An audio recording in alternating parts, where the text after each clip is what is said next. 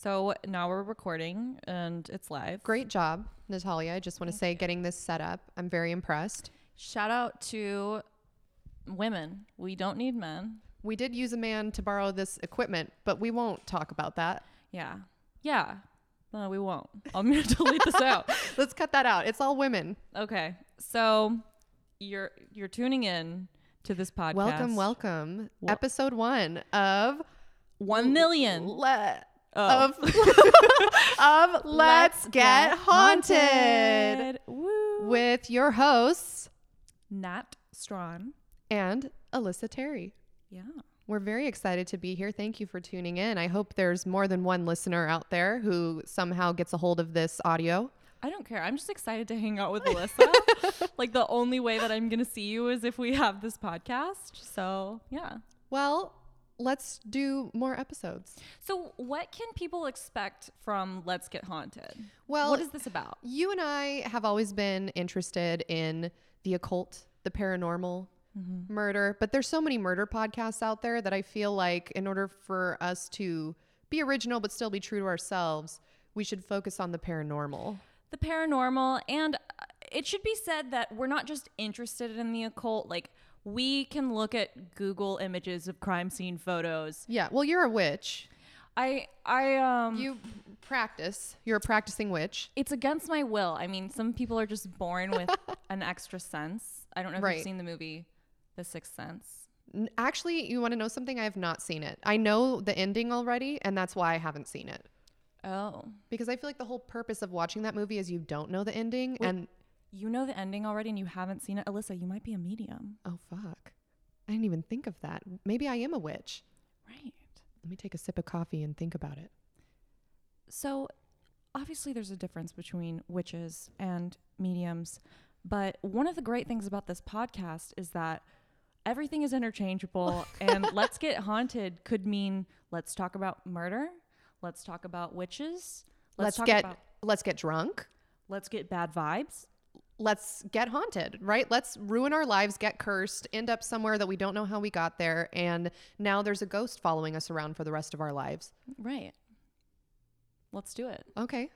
Cool. So what we were thinking of, and we reserve the right to change the format of this podcast at any time, right, for any reason. It could change names. We could change hosts. We could just ask for money in the middle of it, and it's and that's it. The ad could be for nudes. Right. It can be anything. For you to send us nudes. Yes, that would be preferential. Right. But what we're thinking of starting doing is maybe we change off every other episode and take turns telling each other a spooky story that is real. It has to be real. And maybe if we're feeling super ambitious, we could figure out some shorter episodes to put in between where we just talk about whatever we want. We want to be really community oriented, so we really want you guys to write in if you have like a spooky story or something that's happened to you, or we're investigative journalists. Like Alyssa and I, since the days of, MySpace, have known how to find shit out about people. All right. So, and things like there is not a fact that you tell us and it will not be researched thoroughly by whatever means we have through Alyssa and I, which is basically Google, Wikipedia. Right. But we're coming. Yes, we're using public knowledge, but we're coming at it with years and years of, bad vibes. And bad vibes. So we have a unique skill of being able to sift through the bullshit and get right into what's really going on. And also on that note, if you guys want to interact with us online, we do have a Gmail address that we just set up. It's called Let's Get Haunted Pod @gmail.com. Pod like POD, short for podcast. And our Twitter is going to be @Let's Get Haunted. Oh my God, that's so cute. I know. And our Instagram is going to be @Let's Get Haunted. Oh my God, we're going to be like super successful. I can feel it. You guys, listen to our podcast. I know I'm getting ahead of myself, but I am a medium, so that I do that. I mean, at the very least, we're going to have a good time. Do you want to sit where I'm sitting? You look uncomfortable. Yeah. Yeah, switch me. I don't want to sit here. I don't like. Let me move my laptop. My story that I'm going to tell today is on my laptop. I actually Spent a really long time researching this. Last night I went to Starbucks. Ooh, that's bad vibes already. I know, bad vibes already. They're racist or whatever. And so it's already bad vibes. But I was trying to do homework and then also research this story and type it up. And this homeless, well, I assume he was homeless. I guess I shouldn't be presumptuous. Could have just been having a real dirty time in his life. But he comes in and sits down. It's me and some random girl sitting at a table near the outlets. He comes in, rips his shirt open. It was a button shirt, like not a snap shirt, a button shirt. So Rips he just it didn't open. care about the buttons? No. Rips it open. Slams down a bottle of what I thought was soy sauce at the time. Turns out it was sesame seed oil, which is weirder in my opinion. Like, why did he have access to? It was organic as well. So he slams down this organic sesame seed oil onto the table. Then he slams down a little jar of honey that he'd been carrying around, opens the jar of honey, smears it on his face. I am not making this up. This was very haunting. Okay, wait. I feel like you know something. Maybe he was protecting me from the bad vibes that this story I'm about to tell is. Was this man attractive? No, he was very dirty. How tall is he? He's pretty tall. He's like, okay, like, well, okay. So, So Natalia's only requirement is that the person is taller than her. So right. So like, what are, what well, kinda... I really dropped the ball. I should have gotten his number because despite possibly being homeless, he had 2 smartphones. Okay, he sounds honestly rich to me. He walks into a Starbucks, right? He starts wasting food products all over his body with 2 smartphones. Like, are you kidding me? This person is a dream. Okay, but the very end of this story, after I stopped texting you about it last night, I still stayed there for a little bit longer because I thought, oh, surely he's gone by now and like is not going to come back. It's been 3 hours that he was doing his whole thing. Nope, comes back, sits down at the table across from me because the girl is now gone. It's just me at the table, and pulls out some dick? sort of, no, worse. Well, no, the dick would have been worse. He pulls out some type of white substance, puts it behind my laptop. So I'm like trying to not pay attention. I'm like trying to do my homework. And then I see his head go down underneath, like from behind my laptop. And so I like peer over my laptop. He's just doing a fucking line off the table at Starbucks. This guy is so rich and honestly interesting. He's doing a line of coke off No, off the table it wasn't at Coke. Starbucks. Natalia, it was not Coke. He does this line. I'm like weirded out How looking do you know around. it wasn't coke? Because as soon as he does the line, instead of being like more energetic, he falls asleep on the table. Not dead. Because I was like, is he dead? Should I call 911? Why is nobody, like everyone's staring at me, but not helping me. I'm like, So I start packing my stuff up and he like hears me packing my stuff up. And so he picks his head up and he's just staring at me. And then he's like, I get real sad when I talk to widows. Oh my God. Alyssa, does this mean Steve is going to die? Oh my, don't even put that out into the universe. Take it back. Okay, take it back. I do think this man knows something though. Like, I feel like he's trying to tell you something. I don't know what it means, but things like that don't just happen because like we live in Los Angeles and there's crazy people. Like, it means something. Everything means something. Okay, but also Starbucks is now a hub for the homeless and drug addicted. Did you read that article that they're starting to install Sharps containers in all of the bathrooms because so many people shoot up in there now in LA? Oh my God. I know. Look, I'm just like going in there and peeing. I don't even use the bathroom there. So what if we start going to Starbucks and go into the bathrooms and collect all these Sharps and sell them on the black market? I mean, all we'd be selling is HIV and like hepatitis. The government that does this all the time spreads HIV. You're right. And yeah. I know. Yeah, That's very what- spooky. Look, I'm just telling you, everything is connected. Illuminati confirmed. Do you think I can edit this and like put in like my music, or should I leave the mental illness for my for my YouTubes? I don't know. Let's give it a shot as unedited as possible. So no nut button? No nut button. Well, it depends. If you feel inspired during the story that I'm going to tell you, if you feel inspired to push the nut button, feel free. Okay. And then if people hate it, they'll tell us. What does that say? Nut. Oh, it literally just says nut. Nut. It's the nut button. It doesn't ever change. It just says nut in a Stephen Hawking voice. Yeah.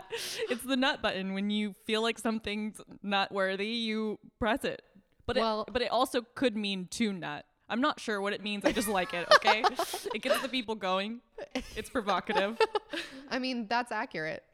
Well, basically what I'm trying to say is I didn't finish typing this up last night because then the man was doing what I presume was fentanyl. So behind my laptop. I don't know what that is, but you're so full of shit because you were on Twitter and you were like, oh, doing my homework in Starbucks. And I knew just whatever you tweeted after that was bullshit because I was like, it's not bullshit. Did you see the picture I took of his like jar of fucking sesame? Your homework is going online and writing up notes for your podcast? No. I was switching back and forth. I was doing the podcast when I got bored of my homework, then switching back to my homework. The homework was basically just we had to write 2 pages of what HR is like in our industry. So it was boring. Ugh. Yeah. I think that you're connected to the vein. So like you were talking like, let's get haunted. And then all of a sudden someone comes in ready to get haunted. And I didn't appreciate it. Yeah. You're right. I'm ready to get haunted. Let's get into the story. Let's get into it. So I really hope you haven't heard this before. Probably not. Doubtful. I know everything. Okay. But well, try me. I'm going to say what the name of it is and you tell me if you've heard of it or not. The Dyatlov Pass Incident. Is that English? Mm-hmm. Dyatlov? The Dyatlov Pass Incident. Have you heard of it? I'm getting tingles, but I have not heard of this. And this body that I'm in right now has not heard, but maybe in a past life because I am getting tingles. Okay, you might get deja vu. Maybe your past ghost self has heard of it. Okay, so this story takes place between February 1st and February 2nd in 1959 in the northern Ural Mountains in Russia when something mysterious happened to a group of hikers. Oh my God, you wrote this? I wrote this. We need to copyright this. I wrote this with the help of Wikipedia, dyatlovpass.com, and a YouTube channel called Bedtime Stories. So to set the scene here, this is Russia in the forest. It's February. It's probably cold as fuck. Yes, absolutely. Right. So good idea to go with some exposition here. Let me ask you a question. What do you think was happening in 1959 in the Soviet Union? Oh my God, you're going to make me look stupid. Just say anything and you're probably right. Conflict. Yes. What else? Conflict. Actually, there's a famous playwright. Chekhov was inspired during... See, I went to theater school, so everything that I know is like going to be related back to like what artistic movement was going on at the time. All right, fair. So like, yes, like the beatniks were happening here. We've got a lot of disorder and chaos happening. The communist revolution is in full swing, right? I don't know. Okay, well, let me tell you what I wrote down. Oh, people were wearing bonnets? Yeah, I could tell absolutely you all about the fashion. Bonnets. I could tell you all about pop culture of any time ever. I could tell you what the posters look like. You got people who are, the Industrial Revolution has happened already. Okay, all right. Let me tell you what I wrote down. You're right. All of those things I'm sure are right. I'm going to tell you what I wrote down. Sputnik? World War II had just ended a few years prior in 1945. The Cold War was still going on. The Cold War started 1947 and ended in 1991. So that was a period of geopolitical tension. So World War II had just ended. Right. And in 1959, the same year as this incident, on January 2nd, so just a couple weeks prior to this incident happening, the Soviet Union had successfully launched the Luna 1 satellite from the Cosmodrome. I said Sputnik, which is like same library. Maybe not the same page, maybe not the same book, but same library. Yeah, probably. And Luna 1 became the first man-made object to escape the pull of Earth's gravity. And on January 4th, the same satellite that was already in the space at this time became the first man-made object to pass the moon on its way to solar orbit. On January 20th of the same year, Soviet... 2 people were having sex in the bush. Okay, sorry. Okay. Soviet Foreign Minister Anastas Mikoyan returned to Moscow after a controversial 17-day tour of the United States. And on January 27th, the 21st Congress of the Communist Party of the Soviet Union was opened in Moscow with communist leaders from 70 nations in attendance. For the first time ever, Western reporters were allowed to attend. Okay, so we're talking about a place that has been closed off from Western influence for a good minute. And there's civil unrest happening. It's cold. Well, and it's cold. People want to go People are hiking. poor. World War II just ended decade prior. People are still recovering. Cold War, space race. Yeah. A lot of stuff's happening. People want to go hiking. It's their only form of entertainment. They're communists. They don't have much to do. Right. Okay. Wait, no, that's the opposite. They have to work all the time. They have to take that sickle and that crescent, and they have to Crescent. They're holding a crescent roll. whatever that is. What is that thing called? I don't know. Right. So I want everyone to know that Alyssa literally wrote all this stuff down. So Like yeah, sickle cell anemia. sickle cell anemia. All Okay. right, we're teaching the people. We are. So now that we understand a little bit about the socio-political climate of Russia at the time, let's get some background specifically about this incident. Let's get haunted. Okay. In 1959, a group was formed for a skiing expedition across the northern Ural Mountains in Sverdlovsk Oblast, Soviet Union. Igor Dyatlov, a 23-year-old radio engineer student at the Ural Polytechnical Institute, was the leader. You're going to nut when you see his Sounds photo. hot. Was the leader who assembled a group of 9 others for the trip, most of whom were fellow students and peers at the university. So I'm going to name the members of the expedition. Very Russian. Igor Dyatlov, Yuri Doroshenko, Ludmila Dubanina, Yuri Alexievich Karavanashenko. No. That's what it is. Not feeling that one. Okay. Alexander Kolovatevov, Zenaida Kolmogorova, Rustem Slobodin. Yes. Yeah, actually, that's very psychic of you to be attracted to him, but I'll tell you why in a Slobodin? little bit. Oh my God, he sounds like he's like a bad witch, man. Yeah. Nikolai Tibo, Semyon Zolotaryov, No, and Yuri Yudin. no. Okay. So, like we said, Igor is the leader of the group, 23 years old, male radio engineering student. That is his photo. Oh my God. For you guys that can't see him, his bones of his brows like stick out so much further than his face. Like he just looks like somebody who like grew up in the mud, like ripped a tree out of the ground and made it his wife. I am in love with him. And maybe we can upload some of these to the Instagram page so people can see them. I don't know. Yeah, we'll think about that's it. a great idea. Oh my God, that guy's hot too. I know. Who is Wait, that? hold on. I gotta tell you. So this is Yuri Doroshenko. He's 21-year-old male radio engineering student. You're gonna love him. He scared away a giant bear from his group's campsite using a geology hammer. God, dude. Like he ran at the bear with a hammer and scared the bear away from the campsite. Honestly, like How Russian is that? first of all, just organizing anything is very hot. And then people who go on expeditions, it's like, come on. Come on. Yeah. I think he kind of looks like Steve a little bit. Like a nerdy white skinny boy with a big forehead. I Okay. don't like where this is going.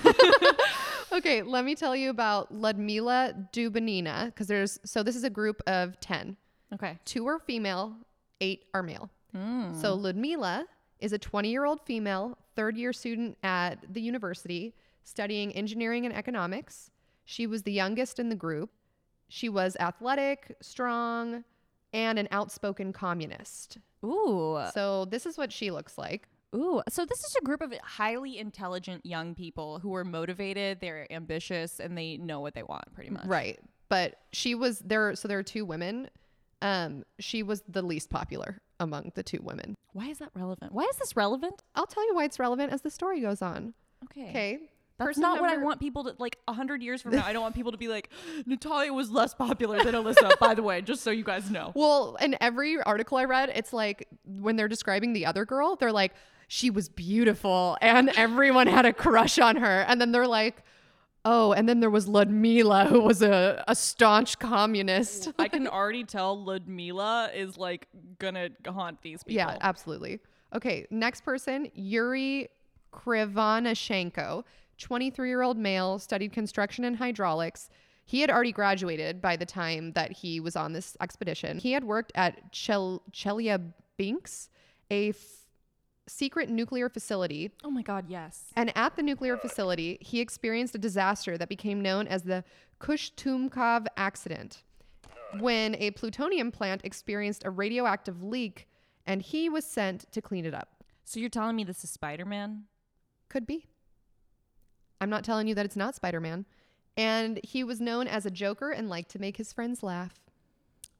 Yeah. I mean, I'm looking at his photo, and this man had some very prominent ears, and there's just so many mean things that I could say like off the bat, but we live in LA. right. But I'm just He looking probably at looks him. normal in other I'm thinking places. he got super hearing powers from that. Yes. Yeah. And can like climb on walls. The time before plastic surgery was a sketch time for everyone. And then we have Alexander Kolevatov. And as you can see, I got bored while I was writing about him. So all I put was 24-year-old male. Thank you for this riveting PowerPoint. Yeah. Okay, here's the hot girl. So this is Zenaida Kolmogrova, 22-year-old female. She was a fourth-year student at university, radio engineering major. On a previous expedition, she had been bitten by a viper, but refused to lighten her load. She was unwilling to cause hardship to others. Rustem Slobodin, the one that you liked, is a 23-year-old male. He had just graduated from the institute that year.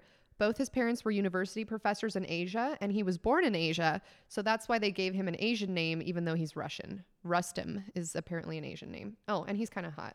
Yeah, he's super hot. All And these then- guys look like yeah. they're in the Navy and like beat off to like pictures of like postcards. Yes, Yeah. postcards of like drawings of women in bathing suits. Right, and I yeah, love that. Yeah. And then the other three, I didn't write anything about two of these. Nikolai Tibo, Semyon Zolotoryov, didn't write anything about them. Yuri Yudin, the only thing notable about him that I could find is that he had a bunch of pre-existing conditions, health conditions, and was still doing all of these like crazy expeditions. you. Yeah. Oh, yeah. We were so strong together.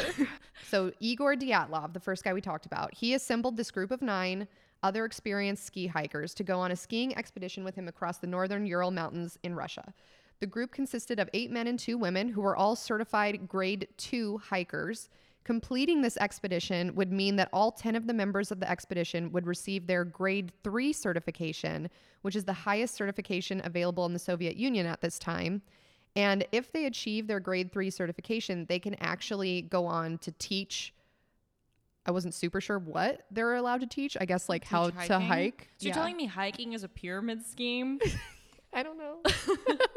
But in order to get the grade 3 certification, they have to traverse 190 miles in rough terrain for at least 16 days. They have to be in a tent for at least 8 of those days. There were like a whole bunch of requirements. So it's like super hard to do.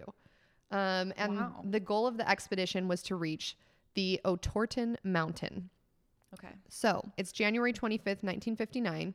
The group arrives by train to the town of Ivdel, and then they took a truck from Ivdel to Vizhai, and this is the last inhabited settlement in the north of Russia. God, these people are crazy. I know, and they're in their 20s, like early 20s. So on January 27th, they began their journey from Vizhai to Otorten Mountain. So the plan, as a reminder, is to hike from Vizhai to Otorten Mountain, then back to Vizhai. Out and back. Yeah. Okay. So Dyatlov had agreed that he would send a telegram to their sports club as soon as the group returned to Vizhai. The group was expected to return around February 12th. Okay. So they're on their journey. And then on January 28th, Yuri, the guy who had the rheumatism and congenital So, heart hold on. defect. Just let me get this straight. They're going to have no contact with anybody for Correct. approximately 2 weeks. Yes, correct. Okay. It has to be at least 16 days in order for them to get their grade 3 certification. Okay. Yeah. So they're by themselves. It's just the 10 of them. All they have one tent that they share. And they packed food, or were they going to like hunt for food? Or? They packed food. So on January 28th, they are now one day into their journey. They get to an abandoned geological site. And Yuri Yudin, the guy that with all the health problems, he was studying geology. And so he's like super stoked. They're going around. They're like looking for geodes and stuff. And then he starts to feel really sick. And so he says to them, hey, like I'm having all of this really bad joint pain, and he has rheumatism. Oh my God, it's the crystals. Maybe. So, or did he have a premonition? We don't know. Felt it in his We don't know yet. Yeah, literally he felt it in his bones. He had joint pain. Yeah, he knew. And he was like, hey, I don't think I'm going to be able to do this journey because it's going to take like up to 20 days because they weren't sure. Like minimum is 16. They weren't sure about the weather, how long it was going to take them. So he's like, hey, I'm super sad, but I'm going to have to turn around and go back. There's no way I can do this journey with you guys. I'm super bummed. And everyone's like, oh no, Yuri, we love you. Like, don't. Bye, Felicia. Yeah. But he turns around and he goes back. So now there's only 9 people. On January 31st, the group arrives at the edge of a highland area and begins to prepare for climbing. They stop. That guy is literally me. He like goes out one day, like sees a bunch of rocks, takes some pictures, and he's like, you know what?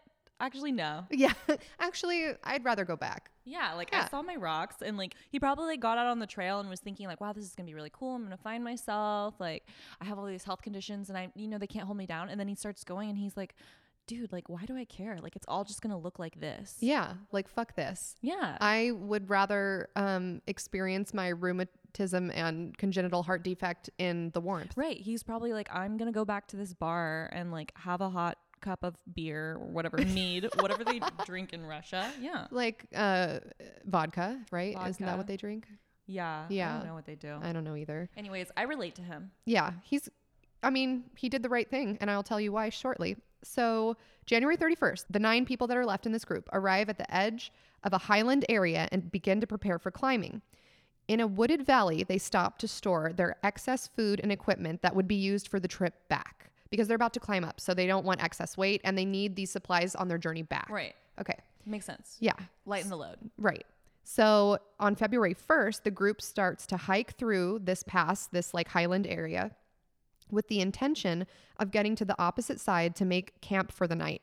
However, a really bad snowstorm starts and they have really low visibility and they accidentally deviate from their path. And instead of going through this pass, they end up going sort of like up this mountain that they're trying to go in between. And by the time they realize their mistake, it's already getting late. It's really low visibility. They don't want to lose the ground that they've already made. So Igor, the guy in charge of this expedition, is like, let's just make camp here. And do you want to guess what the name of this mountain is that they end up having to make their camp at for the night? Mountain? Okay, no. Death Mountain?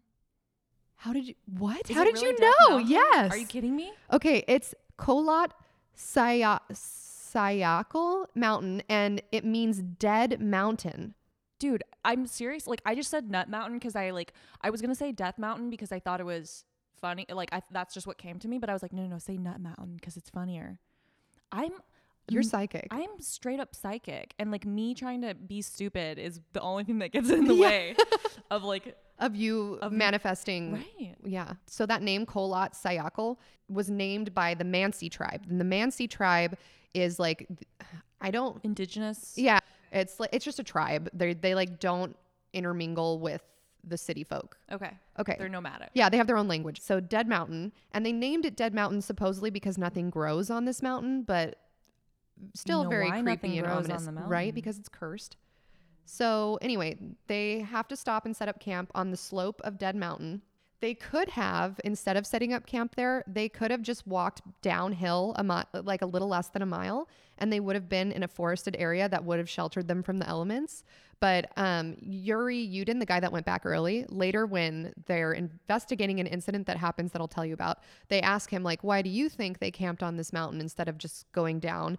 And he says, well, Igor, the guy in charge, he probably didn't want to lose the altitude that they had gained, or he decided to practice camping on a mountain slope because that would like add on an extra level of difficulty to help them get their grade 3 certification.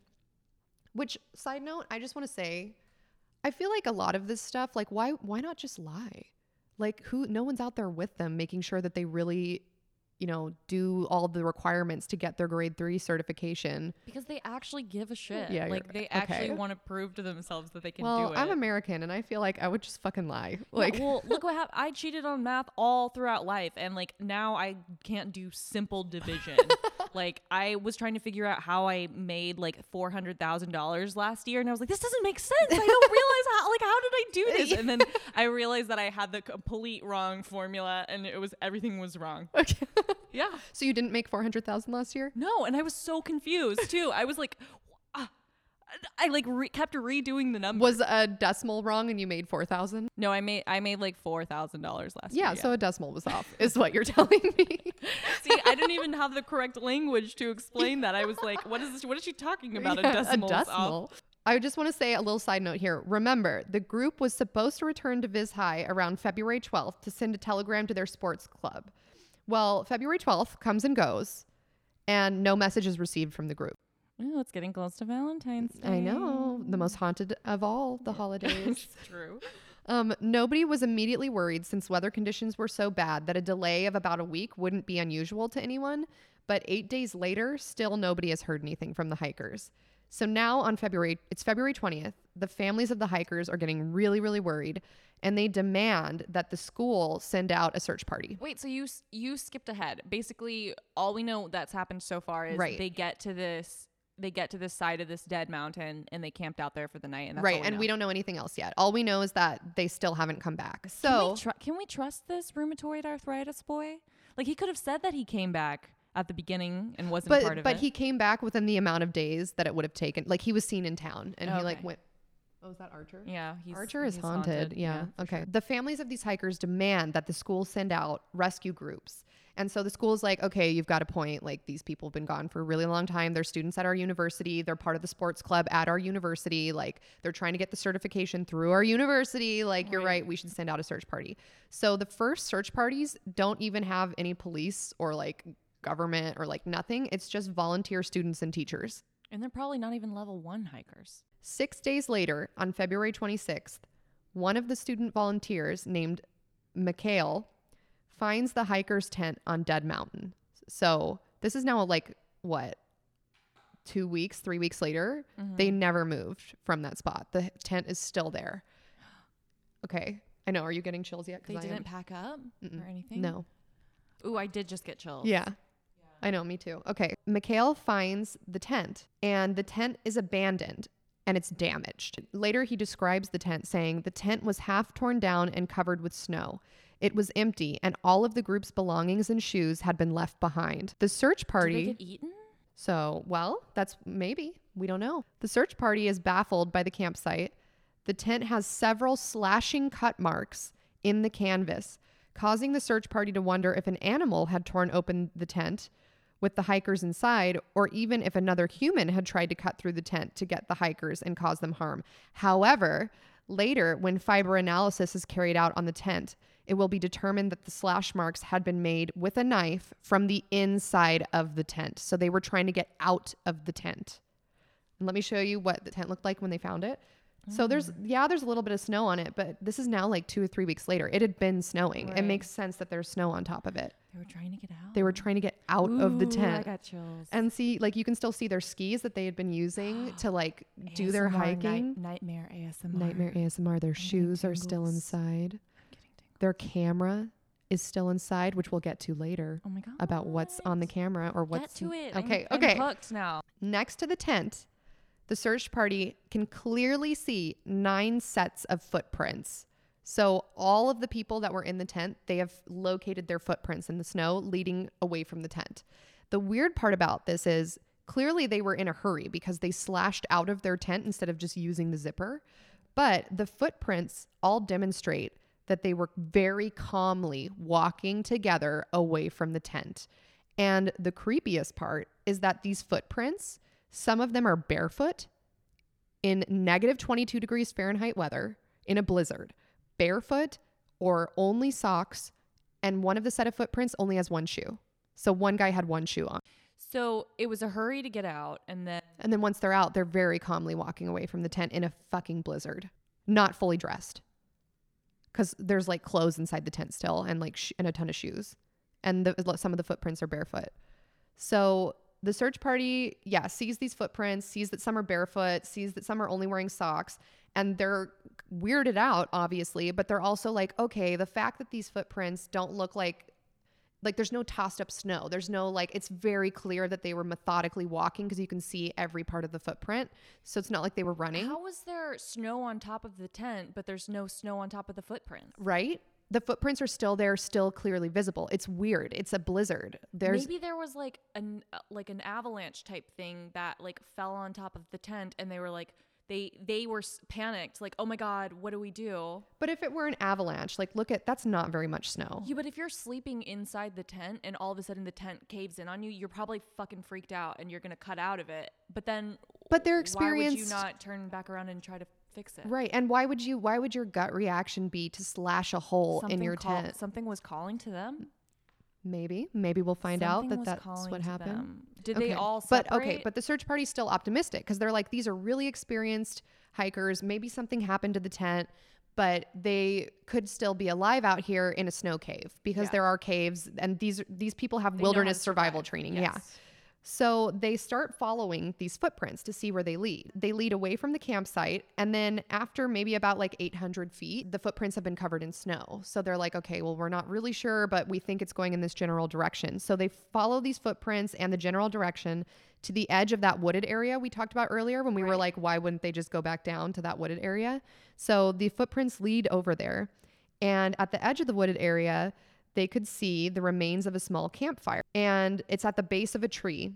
And the tree is a cedar tree. And the only reason why I'm saying that is so that we can like mark these spots later when we're talking about them. Right. So there's a makeshift campfire that's already been burned out at the foot of a cedar tree. They go up to this campfire, and next to it, there are two bodies.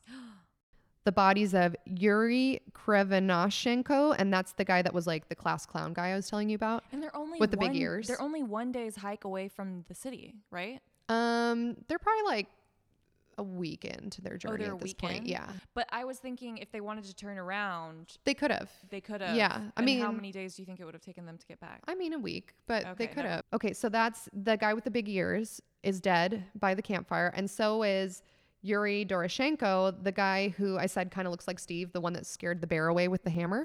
No. I know, and he's like super brave, super like has a lot of experience. So this is their bodies. Now, the creepy thing about their bodies is that they're both shoeless and dressed only in their underwear. Who would cut their way out of a tent and calmly walk in their underwear in negative 22 degrees Fahrenheit into a forest? Someone who had hypothermia or something. Like people when they climb Everest, they go crazy and like take off all their clothes. Right, because they feel really hot. Yeah. Okay, but we'll talk about why I don't think that's possible in a minute. But also, this big cedar tree that they're under, the search party is inspecting it, and they notice that there are freshly broken tree branches up to 16 feet high above where the bodies are found. So maybe someone had tried to climb it to get away from something, or maybe they tried to climb it to see where the tent was. Or maybe they tried to climb it to get firewood? No? I don't think so. Because like these aren't the wood that they used is not the same wood that is the branches that have been knocked down from someone climbing it. So it could have been a bear. Well, I don't know if bears are in this area. I didn't Maybe look they it up. calmly walked because they didn't want to run from whatever it was, because then it's if it's like a mountain lion or something and they're running. They don't have mountain lions up there though. Okay, well, whatever bear or whatever. Yeah. If it's a bear, then they're like, have wilderness survival training, and they're like, okay, if we just stay all next to each other and we look like a big object, then we're gonna be safer. Okay, but they're all like separated from each other. Look, I 100% UFOs. A naked lady with blonde glowing hair, Lured them away. Yeah, a siren. But I'm just, for the normies out there who are listening to this and having the thoughts that I'm having, I'm just bouncing these off. Okay, got it. All right, so the search party continues searching the area, and between the cedar pine and the campsite, they find 3 more bodies.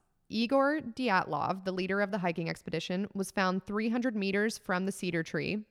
Zenaida, the hot girl that everyone had a crush on, she was found 480 meters from the cedar tree. And Rustem, the guy with the Asian name that you liked, was found 630 meters from the cedar tree. All of them were posed as if they had been trying to make it back to their tent.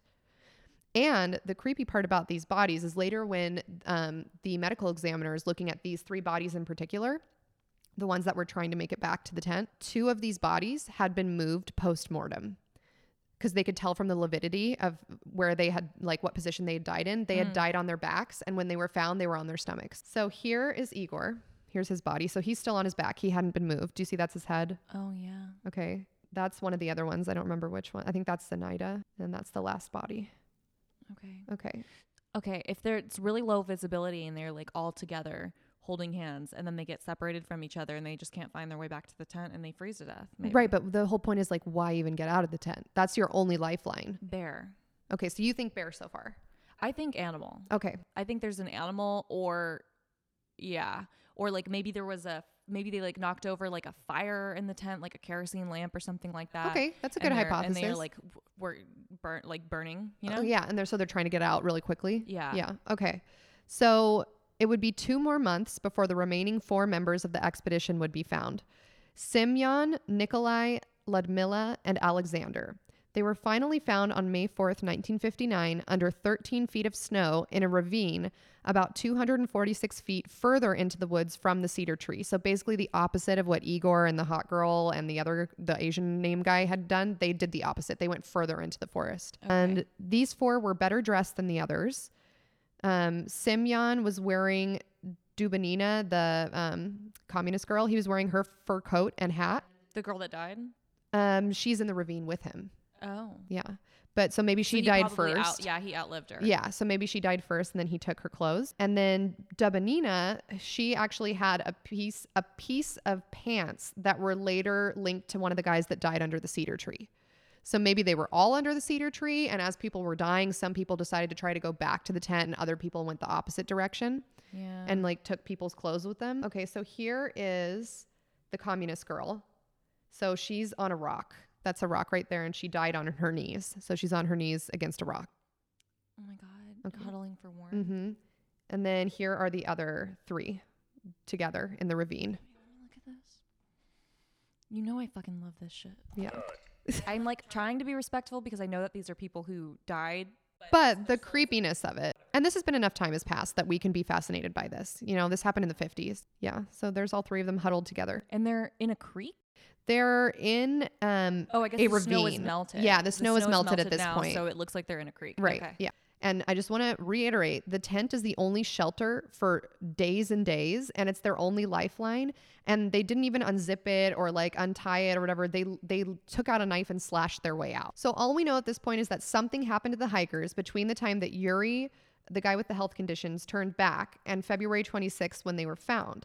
So something caused them to slash their way out of their tent and calmly walk in various states of undress down a mountain in a blizzard in negative 22 degrees Fahrenheit, where they made a campfire. 2 people stayed at the campfire and died. 3 people tried to go back to the tent and died on the way. And 4 people went deeper into the woods and either fell into the ravine or climbed down the ravine and died there. So as they're like looking more into this, at this point, the government's involved, and they're looking into these deaths. And they discover that in that ravine, those people that were in the ravine actually made a makeshift shelter. So one of the theories that we'll talk about later is people are like, oh, well, clearly like these people were just walking, trying to find shelter and they fell into this ravine and they died there. But that doesn't really hold up because if they had just fallen in and died, then they wouldn't have made a shelter. So the legal inquest is ongoing. A medical examination is conducted of the first 5 bodies. So the 2 people that were at the campfire and then the 3 that had tried to go back. And the medical examiner says that these 5 people have no injuries at all that would have contributed to their deaths. It's just hypothermia. It's just hypothermia. They just died of hypothermia. And Slobodin was the only hiker out of the group of these 5 that had any injury at all, but it wasn't fatal. He had a small crack in his skull, but that's not what killed him. It's the hypothermia that did. Small crack in his skull. So something hit his head. Yeah, something hit his head. And the crack was determined to have occurred prior to his death, not after. So it occurred before he died. There were like signs of healing in the crack, showing that he was still alive, like his blood still pumping, but he died of hypothermia, not the crack. I bet like whatever hit him or something was in the tent. Yeah, it could have like maybe a fight or something. Yeah, maybe they were fighting over the pretty girl. Maybe. So once the other 4 bodies in the ravine are found, the medical examination reveals that these bodies were way worse off than the other 5. 3 out of 4 of these hikers had fatal injuries. Thibault had major skull damage. Dubinina and Zolotaryov had major chest fractures. The medical examiner said that these injuries were consistent with a car crash and would require considerable force to achieve. Notably, the bodies had no external wounds associated with these bone fractures, as if they had been subjected to a high level of pressure instead of blunt force trauma. So that's why they're saying consistent with like a car crash, like, you know, when you have your, what's it called? Your seatbelt. Yeah. And like the force is enough to break something. Right. Just against the seatbelt. Mm-hmm. There was like a fight or something like that between these 2 groups of people. And like the one group that has more injuries is like, all right, well, fuck that other group. Like, let's go in this ravine. Like, I don't want to talk to them anymore. They're saying that a punch or a hit or being struck by something would not have caused the injury, that it would have to be just a great amount of pressure. Okay. I know. So it's something that a human couldn't do. Right. Yes. And that's exactly what the medical examiner says, that these injuries were not caused by a human.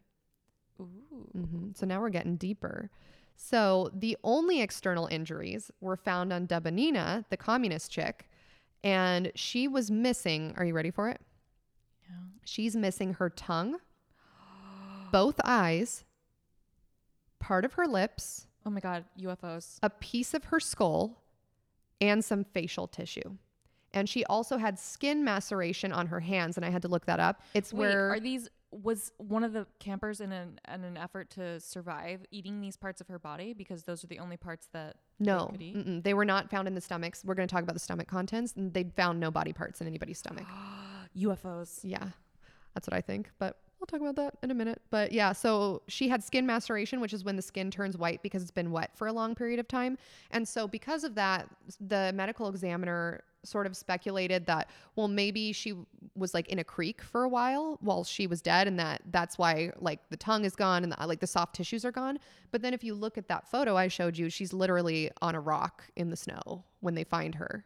Yeah, she's kneeling up against a rock, so it's like she's trying to shade herself away from she's something. like trying to protect herself.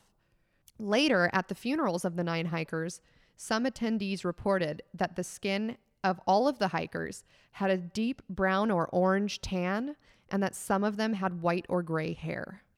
These are kids in their early 20s that did not have, like I showed you those pictures, they all have like dark hair, except for that one girl has blonde hair. I had a couple grays when I was like 19, but not like all over. And no. You didn't have like orange skin. So orange skin. Yeah, like these are white people, and their skin is like, supposedly, according to these people that went to the funeral, tan. So like it's like they've been exposed to like UV light. Yeah, or like radiation or something. The medical examiner determines that out of all these 9, 6 died of hypothermia, the other 3 died of fatal injuries, and there were no indications of other people nearby on Dead Mountains, because you could see all of those tracks in the snow so clearly. That's how they found the bodies. No other tracks around, like no animal tracks, no other human footprints other than the searchers. There were no other tracks around that tent. The only thing that might have been external is whatever was up in the tree, in the cedar tree. Right. And then they think that was probably one of the guys that was trying to find the tent through the blizzard, like climbing up to see if he could find the tent again. They look at their stomach contents, and the victims had died 6 to 8 hours after their last meal. And the girl whose tongue was missing, in her stomach, mixed with the food, is a bunch of blood. So they think she bit her tongue. Maybe her tongue came off prior to dying, and that she was like ingesting all of that blood. Hit towards a UFO. That the medical examiner says that those 3 hikers who died from fatal injuries could not have been, this is a direct quote from the medical examiner, could not have been injured by another human because the force of the blows had been too strong and no soft tissue had been damaged. There's why somebody died and then the way that they caused them to die. So the cause of death for a lot of them is hypothermia, and then the other 3 is fatal injuries. The manner of death, how that happened, is the coroner puts an unknown compelling force that caused the hikers to leave their campsite. And traces of radioactivity are found on at least 2 of the hikers' clothing. And there's traces of radioactivity around the campsite, but not all of the campers had radioactivity on them, only 2 did. Wait a second. The rheumatoid arthritis guy had gotten into some radioactive testing in the past, right? So I'm glad you pointed that out. It wasn't that guy. It was the other Yuri that had worked at a radioactive place, and then he had been a cleanup crew, but that happened like 5 years prior. And they were saying it would be really, really unlikely for him to have worn hiking clothes during the cleanup. They did provide like suits for them to wear, and then for him to wear those exact same hiking clothes 5 years later. But it wouldn't like get radioactive material wouldn't get into your bloodstream or something. I'm not a scientist. Maybe, but it wasn't. They didn't find it in his body. They found it on his clothes. This is UFOs. I know. And then the communist girl, was the other one that had radioactivity on her.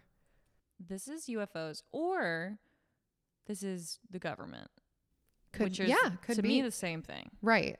And soon it's discovered that the hikers had been documenting their experience in journals and with a camera for the whole trip. Yes. So Tell me. let's look at the journal entries after Yuri left, because Yuri has already told us what went on. So January 28th, there's an entry by Dubonina, and she says, "We were awakened. Weather is perfect. It is only -8 degrees Celsius outside. After breakfast, some of the guys headed by Yudin, our well-known geologist, went to look for local minerals. They didn't find anything except pyrite and quartz vein in the rocks. Spend some time with skis, fixed and adjusted the mounting. Yudin now goes back home. It is a pity, of course, that he leaves us, but nothing can be done about it. We go up the river. We take turns to head the group for about 10 minutes. Depth of snow cover is significantly less than last year.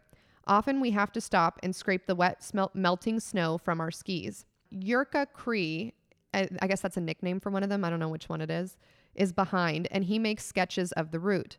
We pass few cliffs on the right bank of the river.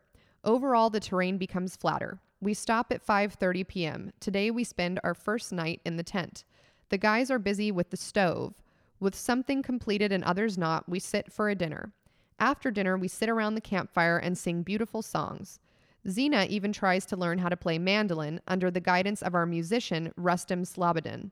Then again, we resume our discussions, mostly about love.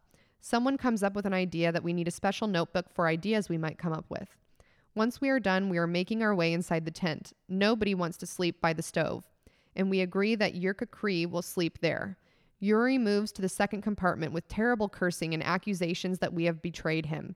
We can't fall asleep for a while and arguing about something. Okay, so that's the day that the guy with the health problems leaves. Second day of our trip, we made our way from the river to the River Osby. We walked along a Mansi Trail, which is that native tribe. A Mansi Trail. The weather is -13 degrees Celsius, so it's getting colder. The wind is weak. We often find ice on the river. That is it. So that's an entry by Tebow. Then the next day, January 30th, diary is written on the cold on the go. Today is a third cold night on the shore of Osby River. The stove does a great job. Some think we need to construct steam heat in the tent. The curtains hung in the tent are quite justified. I don't know what that means. We get up at 8:30 a.m. After breakfast, we walk along the Osby River, but again, these ice dams do not allow us to move forward. Let's go to the shore of the Sledge Deer Trail. In the middle of the road, the discovered markings left by the Mansi tribe. So there's photos of these markings that they found. Mansi are people of the north, very interesting and unique people that inhabit the North Polar Urals, close to the Taimen region. They have a written language and leave characteristic signs on forest trees.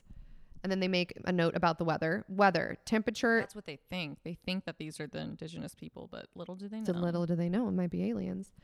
Temperature in the morning is between -17 degrees Celsius and -13 degrees Celsius during the day, and -26 degrees Celsius at night. The wind is strong. The clouds are thick. The temperature characteristic of the northern Urals. Mansi signs tell about animals they saw, resting stops, and other things. It is particularly interesting to solve its meaning for the tourists as well as historians. Deer Trail is over. The forest gradually thins out and gets shorter. Lots of dwarf birches and pines. It is impossible to walk on the river. It is not frozen anymore. We have to look for solid ground. Day wore on and we started to look for a place.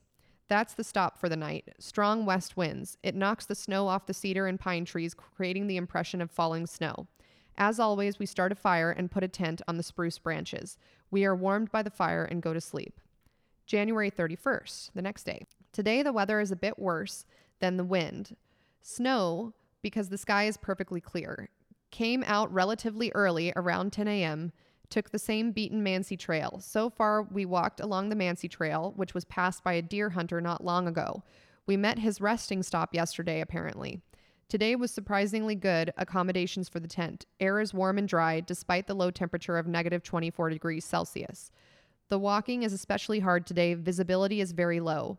We walk about 1 mile per hour. We are forced to find new methods of clearing the path for the skis. The first member leaves his bag on the ground and walks forward. Then he returns, rests for 15 minutes. Thus, we have a non-stop paving of the trail. It is especially hard for the second to move down the new trail with full gear on the back.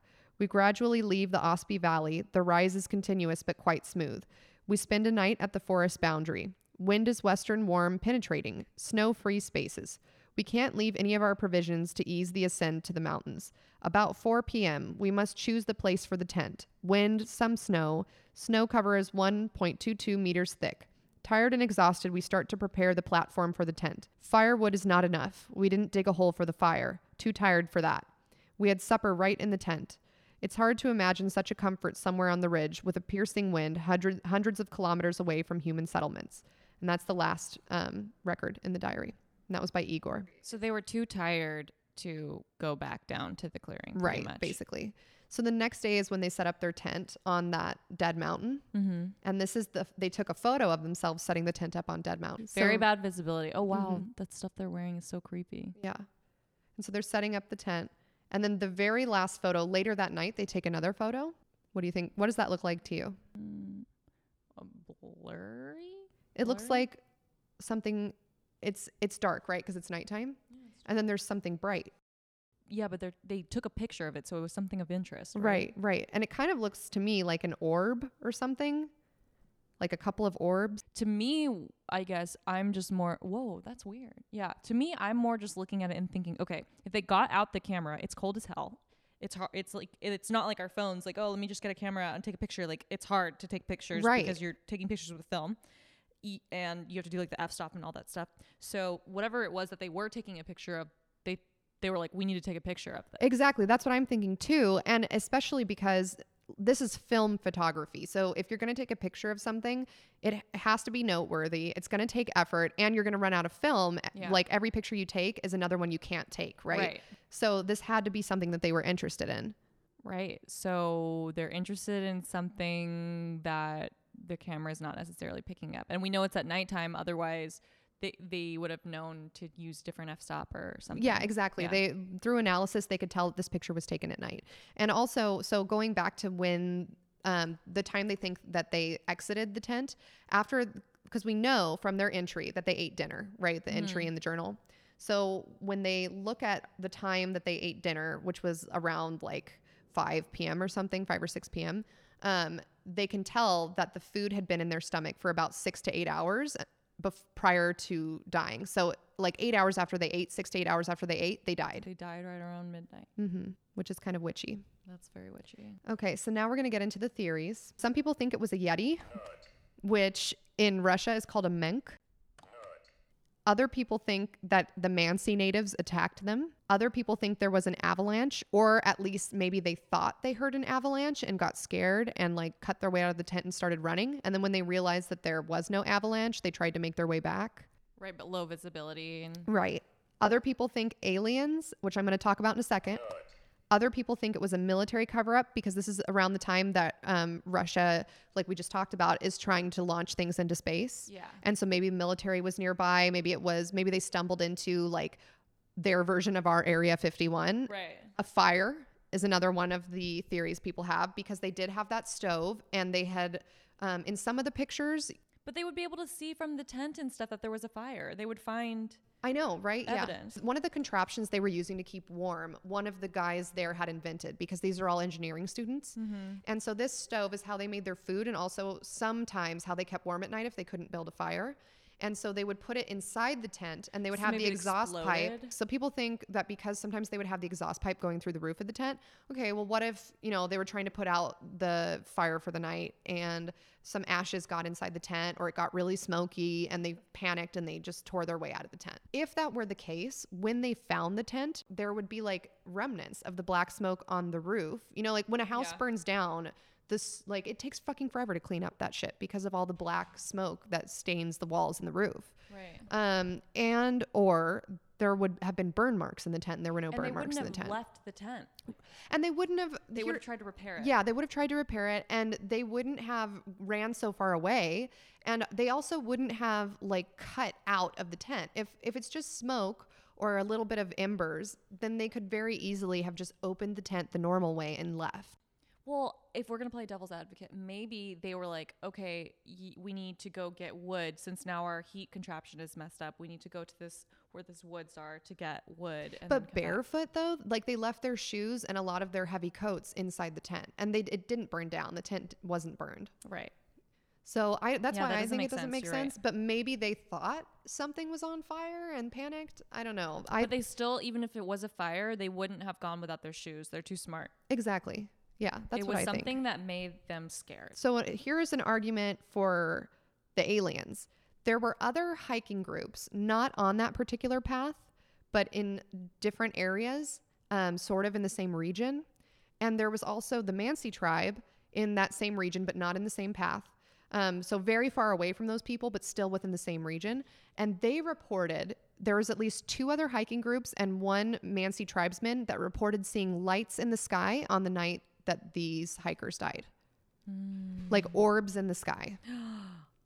Aliens. So for the people that think it's aliens, they're like, well, it's fucking UFO. And that Yeah. explains the radioactivity. Right. For the And the people, pressure. right. For the people that think it was a military cover up or a government cover up, they're saying, well, this is proof the government was testing, stuff in that But area. why take the girl's eyebrow, like the eye and the tongue and all that? Why would the military do that? Well, some people think that she lost those things naturally from like natural decay or like the wetness of the snow around her, or like I said, some people think she died in a creek, even though in that picture she's not in a creek.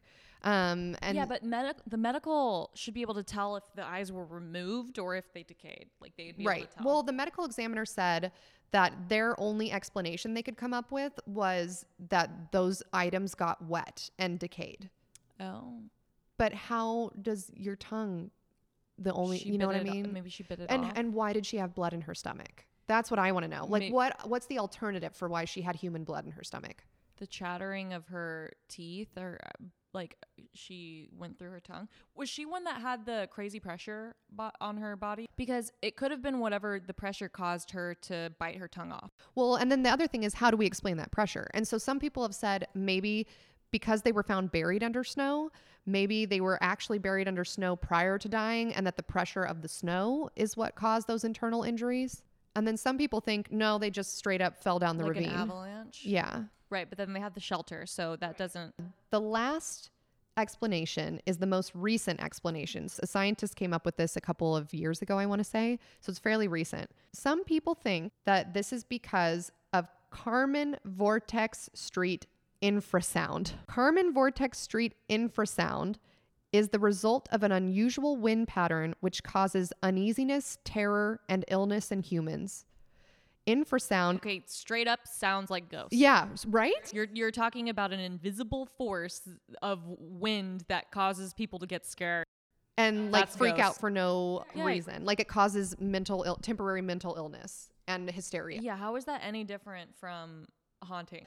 I was reading this and I was like, oh, okay, that makes a lot of sense. Let me go to YouTube and see what this infrasound sounds like. Nobody has ever recorded an infrasound before, this particular kind. It's just a hypothesis.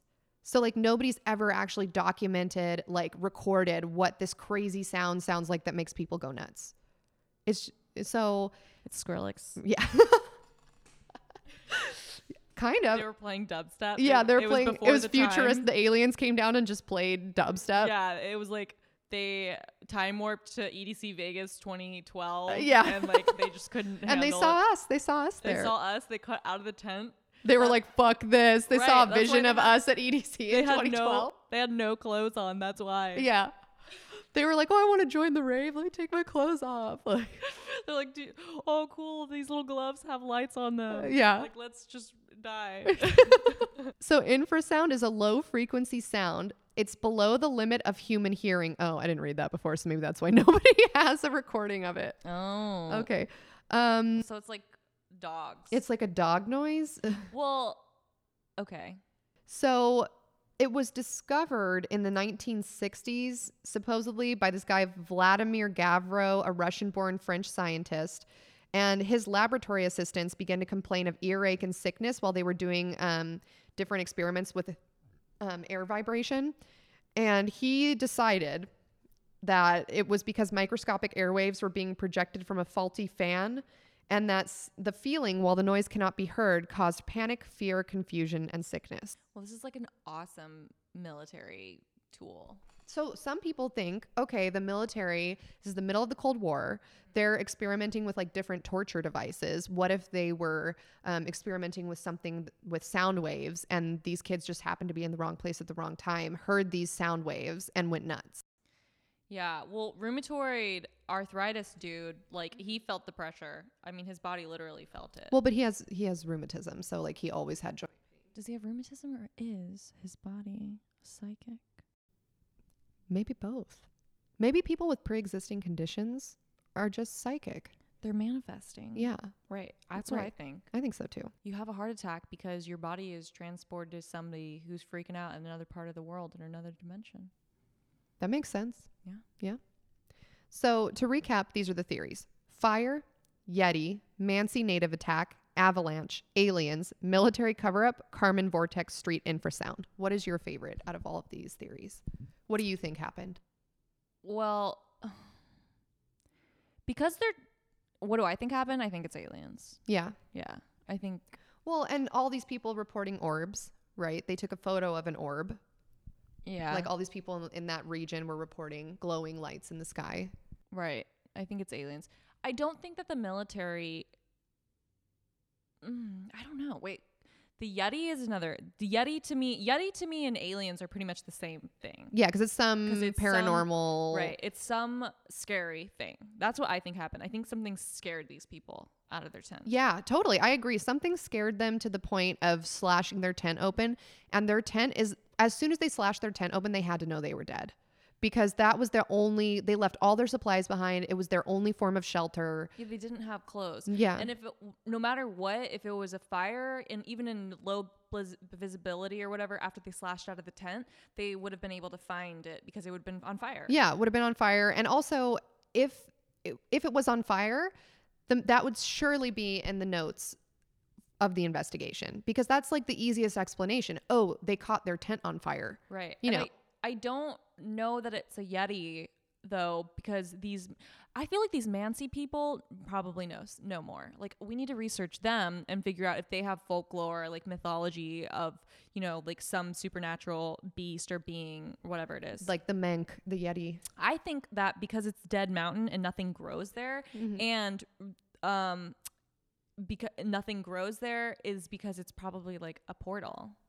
Ooh, that's a good theory too. And it's got high energy, high vibrations, and it's So maybe it's a combination. Like the Karman vortex street infrasound is real there right. because it's like this really weird dead mountain that like nothing good can happen on. So it just has like all of these elements in it. Yeah. Yeah. Well, I think that like wormholes and portals and stuff like that, like it has like a very high frequency, high energy that's radiating from there, and that's why like people report seeing crazy stuff, because it's like, dimensions are like Opening or Mhm. closing, or the space of time and whatever is like getting warped. Something's happening there. Right.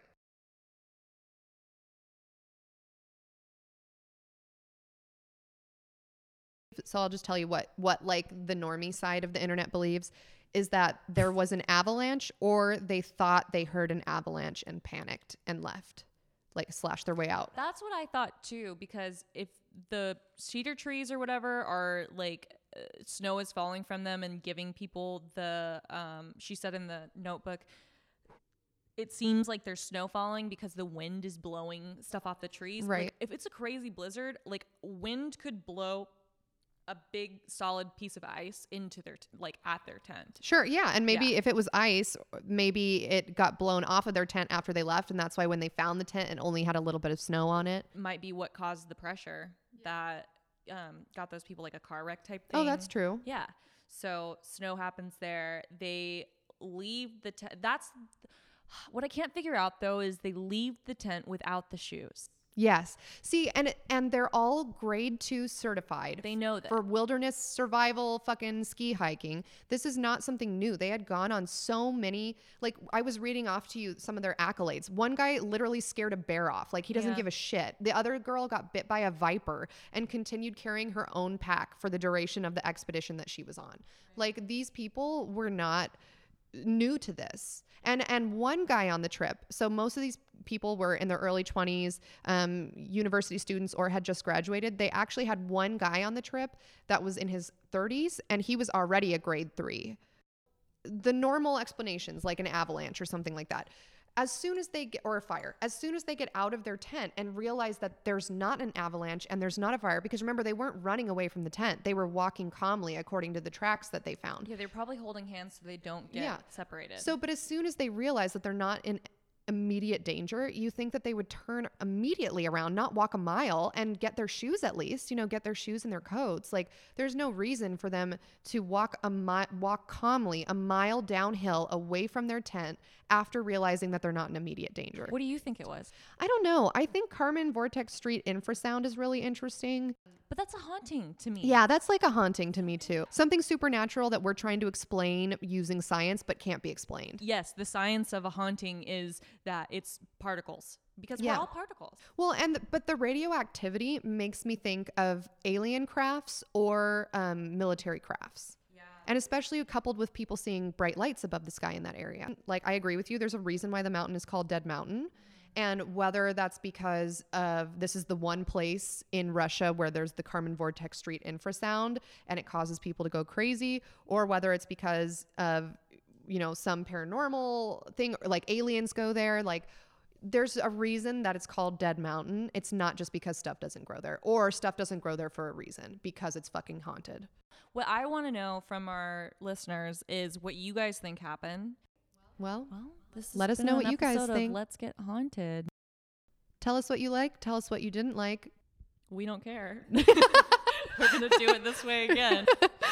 Give us some suggestions. We may or may not follow them. Thank you so much for listening. Make sure to follow us on social media. Yes. Please interact with us. We need this. We need this real bad. But also, we don't have like a logo yet or anything, or a catchphrase or a slogan or a theme song. So if any creative people out there. Or a sponsor. Fuck the creative people. Let's get the rich people in. If you are rich and or creative and want to contribute in any way to this podcast in a way that like doesn't make us feel weird, then let us know. Just so everyone knows, the equipment that we're using, we've borrowed from someone else, so we don't have anything. Should we credit him for letting us borrow that? Yeah. Actually, my good friend Derek, you can check out his podcast, Bad Travel Podcast. He hooked us up with these microphones and stuff. And we're recording with GarageBand, so... We're recording with GarageBand on my Mac. So we're doing this real bootleg, and we hope that you appreciate it. I hope the sound isn't too shitty. All right. Thanks, guys. Let's get haunted.